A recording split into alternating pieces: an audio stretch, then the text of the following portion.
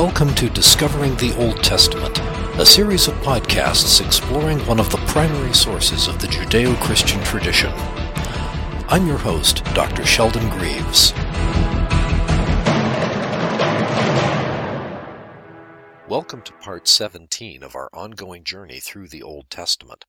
This time, I'd like to take a moment in this session and spend some time on the interpretation of the Old Testament, especially how the people closest to its origins worked with this book. In our modern world, we have a very specific idea of how to read a book. We have certain expectations about literalness and clarity and meaning. There are some academic movements that sought recently to question those conventions about what authors mean and how much we can know. For the most part, they have made a general mess of things, and fortunately, those of us who actually live in the real world take them less and less seriously. It might be hard for us to understand that books have not always played a consistent role in societies. For instance, it's a commonly accepted notion that in medieval times, when books were few or cloistered away in monastic libraries, the bookless masses relied on prodigious memory skills to compensate for not having books they could reference. However, this is not an accurate picture for the simple reason that the segment of society that performed the most remarkable feats of memory were the clergy, who also had access to most of the books. My point is that in the medieval period, books played a role very different from what we're accustomed to. They were not reference materials so much as memory aids. You used a book to load its knowledge into your own mind, where the medieval education had developed some remarkable methods for manipulating and analyzing that information mentally. Knowledge in a book that no one had memorized was considered not so much preserved as embalmed. The written word in ancient times also carried certain cultural idiosyncrasies. One of these was that written texts were assumed to be read out loud. Silent reading was extremely rare and sometimes regarded as a sign of special intellectual brilliance. Another assumption was that the literal interpretation of a religious text, particularly in the Judeo-Christian tradition, was best done through allegory or metaphor. Literalness was considered a trap both by the rabbinic interpreters and the church fathers. On the Christian front, Origen of Alexandria, one of the most brilliant of the early church fathers who lived in the 2nd century, laid the scholarly foundations for allegory as the preferred means of understanding the biblical texts. As a side note, the fixation with the literal reading of the biblical text in modern times doesn't really start to show up until the Renaissance, particularly the early Reformation, when courageous scholars were making translations of the Bible into the vernacular so anyone could read it. This business of making translations required these scholars to dive into matters of textual transmission in order to identify, or in some cases to reconstruct, a better version of the Greek or Hebrew text from which to translate. It prompted renewed studies in the grammar of these languages, and eventually, the quest for a better and better text and translation led to the notion that the Bible should be read literally, that every word meant just what it said on the surface, that metaphorical renderings were reckless and involved too much human philosophical meddling that might sully the original Word of God. The problem with this approach, as we mentioned in part 1 of this podcast, is that it's very easy to paint oneself into a corner from which one must embrace or resort to absurdities in order to justify the ideology that the biblical text must be taken literally. To be fair, Origen was a bit late to the game. His rabbinical counterparts had understood for centuries that the plain meaning was open to question. In fact, they probably would have found the notion insulting given the Jewish assumptions surrounding the biblical text. Let's look at a few of those assumptions. First, there was an assumption that the text had multiple layers of meaning, some of them hidden and only to be revealed by careful scholarship or inspiration. This could lead to some truly inventive results. In late antiquity and medieval times, numbers began to play a role. This is called gematria, where the numeric values of Hebrew letters were played with and manipulated much the same way modern numerologists do. The craze a few years ago about a so-called Bible code is another example. The second major assumption was that there were no superfluous words in the Bible. Every word, every letter had a specific meaning. If there was a repetition of a word or a place where the same phrase appeared more than once, each instance had its own interpretive value. We'll see an example of that later on. There is a third assumption that is perhaps a little harder to articulate and isn't often stated explicitly, but it is the notion that the authority of the Bible text is such that one can stretch that text to extraordinary lengths. Not only stretch it, but bend it, twist it, and tie it up in knots in order to make a point. But this assumption holds that the text retains the ability to give its authority to whatever new interpretation comes out. Clearly, not everyone is going to agree with particularly tortured interpretations, but debate was an accepted form, and still is, of resolving and paring away excessive exegetical weirdness. There are two major categories of interpretation in Judaism. They are called Pesher and Midrash. Pesher is both a method and a literary genre by itself. It works by trying to tease out those hidden meanings, often by paraphrasing the text. The hidden meaning is often referred to as the raz, which is a word in both Hebrew and Aramaic that means mystery. Ironically, the Hebrew word pesher is a biblical hapax legomenon, which is a fancy word meaning that the word only shows up once in the entire Bible. I invite you to find a way to trot that one out the next time you're at a party. The location of this hapax is in Ecclesiastes chapter 8, verse 1, which reads, "Who is as the wise man, and who knows the interpretation, pesher, of a thing?" By contrast, the book of Daniel, which is much later and was written in Aramaic, has the equivalent Aramaic word peshar 31 times, nearly all of them referring to the interpretation of dreams. Pesher interpretation exploded during the intertestamental period. Pesher interpretation is a very popular method for reading the prophetic books such as Isaiah or Ezekiel. Even though a careful reading of the prophets will show that they were not really into prediction as much as we tend to assume, there has always been that tendency to try to read them that way. Pesher likes to make reference to contemporary historical events, which can be useful for dating certain pesherim, which is the plural word for pesher. An important function of pesherim was to contemporize the spiritual or prophetic message, to advance the notion that the prophet, under consideration, was speaking to the interpreter's time and only that time. Another role played by pesher was to validate and vindicate the theological stance of the interpreter and their community. Pesherim can be broken down into two general categories. Scholars speak of continuous and thematic types.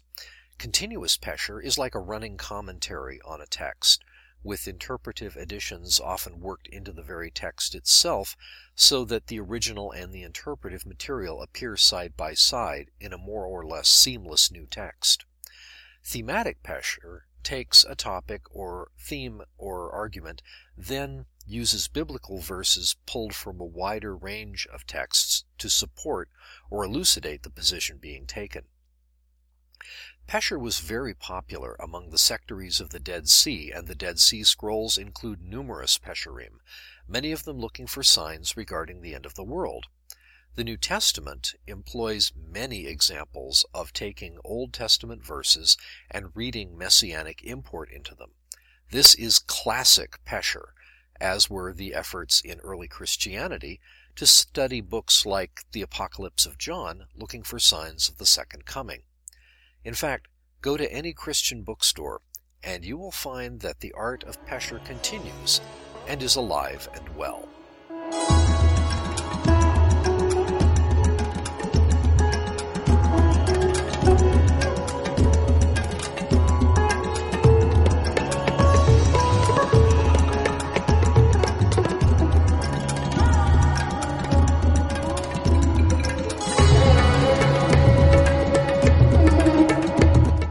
The other form of interpretation, midrash, is a much different animal. You might say that it is necessary because of the limits of Scripture. Once you've set the canon and decided what is or is not authoritative, it's only a matter of time before you find a problem that the text just doesn't address. Like Pesher, midrash is both a method of interpretation and a literary genre. It is also a verb, meaning to construct a midrash around a particular text, and serves as yet one more proof that any noun can be verbed. A midrash is an imaginative expansion of a biblical text used to make a point, or to supplement the text. For instance, as rabbinic law grew in its complexity, cases and circumstances arose on which the Torah was silent. To address such a deficiency, a rabbinic scholar might construct a midrash on a particular text in order to justify a new rule and give it authoritative weight. Midrashim are always constructed on biblical texts. There seems to be an understanding that the essentially unlimited authority of the Bible constituted a special case where most expansions would retain their moral and ethical vigor, even if the text was strained near to the breaking point. This is one thing about Judaism that I have always found remarkable and even admirable. Judaism isn't afraid to subject their scriptures to rough handling. They will bend it, pull it, push it, tear it up into little pieces, and then put it back together again if that's what it takes to make sense of it. And all of this is done in a spirit of profound reverence and respect for their sacred texts. By contrast, I've seen other interpreters from other traditions become aghast at the very thought of exploring allegorical avenues, playing with the language, or other methodologies that seem quite tame by comparison. Let's look at an example of midrash. This one applies to Deuteronomy chapter 16, verse 20, which involves a repetition of the word tzedek, which variously means justice or sometimes righteousness. Remember, one of the assumptions of Jewish interpretation is that every single word in the Bible is there for a reason. Here is the verse: Tzedek, tzedek, you will pursue, in order that you may live and inherit the land that the Lord your God is giving you. And here tzedek is rendered as justice. If the Torah contains no superfluous words, what could the second tzedek represent? The question can be answered in the form of the following midrash. Quote, justice you shall pursue. How do we know that one who is acquitted by the Bet Din, law court, cannot later be convicted? The text says, justice, justice you shall pursue. How do we know that one who is convicted can go back to court and be acquitted? The text says, justice, justice you shall pursue. In other words, according to this midrash, the repetition of the word justice speaks to the idea that while one may be once convicted, the next time they may be acquitted, and vice versa. Justice is a continuous process.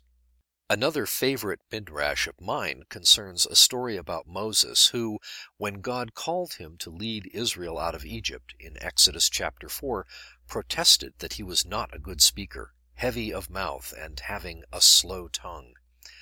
The midrash from Shemot Rabbah 1, section 31, relates the following story based on that passage in Exodus. As a baby, Moses was raised in Pharaoh's household, but Pharaoh began to suspect that the child was more than he seemed. The child was seen throwing Pharaoh's golden crown to the ground. Pharaoh wanted to know if the child was merely being a child, or was there something else at work? He ordered that a platter be brought before the child. On the platter was a gold coin, some versions have a precious stone, and a hot coal. If Moses reached for the gold coin, it would signal that he knew what it implied, and he would be killed as the other male Hebrew children had been. Moses began to reach for the coin, but an angel pushed his hand aside, and it closed on the coal. Being a small child, he naturally tried to put it in his mouth, burning his lips and tongue. The result was a permanent speech impediment, but also an object lesson that God was constantly watching out for Moses and his safety as he grew up among the Egyptian royal courtiers. Obviously, there is some serious invention and extrapolation going on here, but that's what Midrash was all about. It sees Scripture as a wellspring that keeps giving even after the canonical boundaries have hardened. There are two other forms of interpretation, or perhaps more accurately, interpretive literature, that we should touch upon. One of these is Targum. Targum is an Aramaic word that means translation, especially one designed for liturgical use. Recall that the Jews spent 50 years in exile in Babylon, and those who returned were born in Babylon and spoke Aramaic as their mother tongue. Since Hebrew was the language of the liturgy and the synagogue, it was important that they understood the readings from Scripture that made up part of the service. So the synagogue scriptural readings were followed by the same text from an Aramaic translation, a Targum. However, the Targums did more than just provide a word-for-word rendering of the text. Often they inserted some additional editorial material that sheds light on how a verse was understood at the time.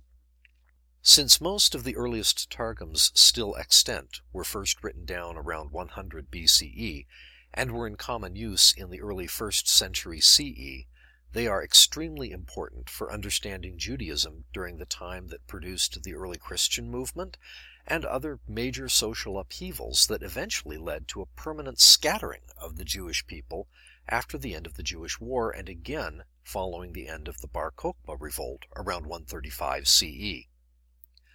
The last type of interpretive literature is one that I think I've mentioned before, and that is what we call pseudepigrapha. These were entire books of Scripture, or at least were written to resemble Scripture.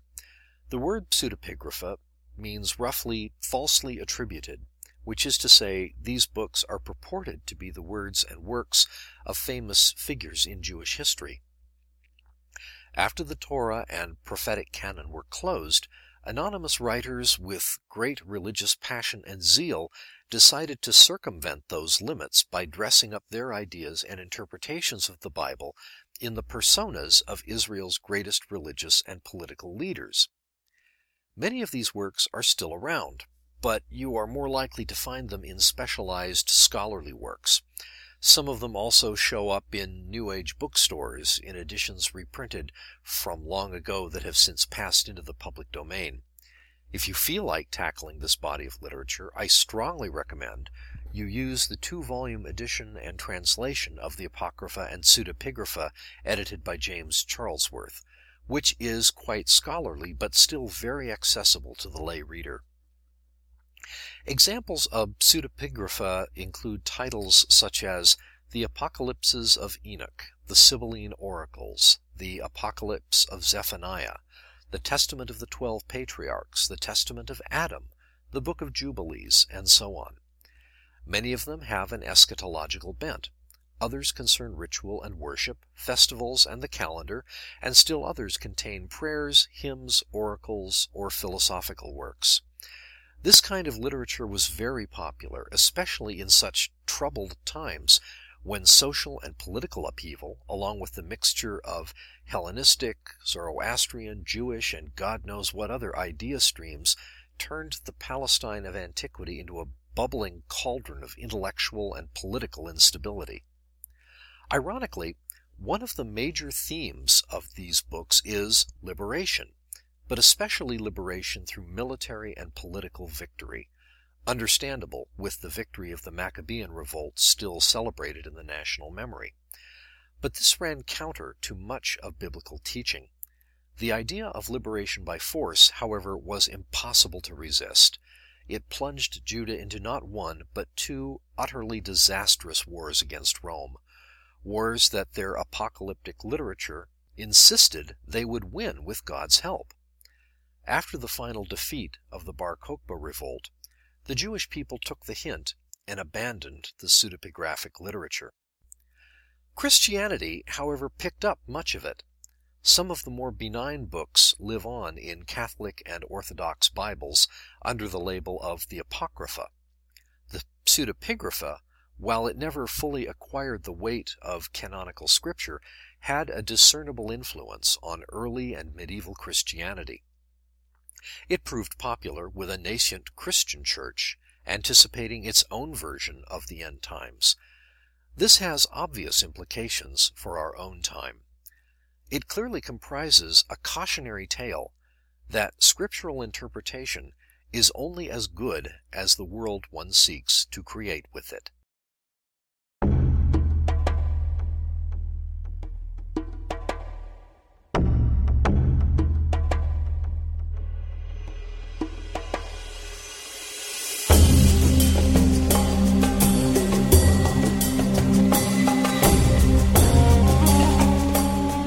Discovering the Old Testament is supported by the donations of our listeners.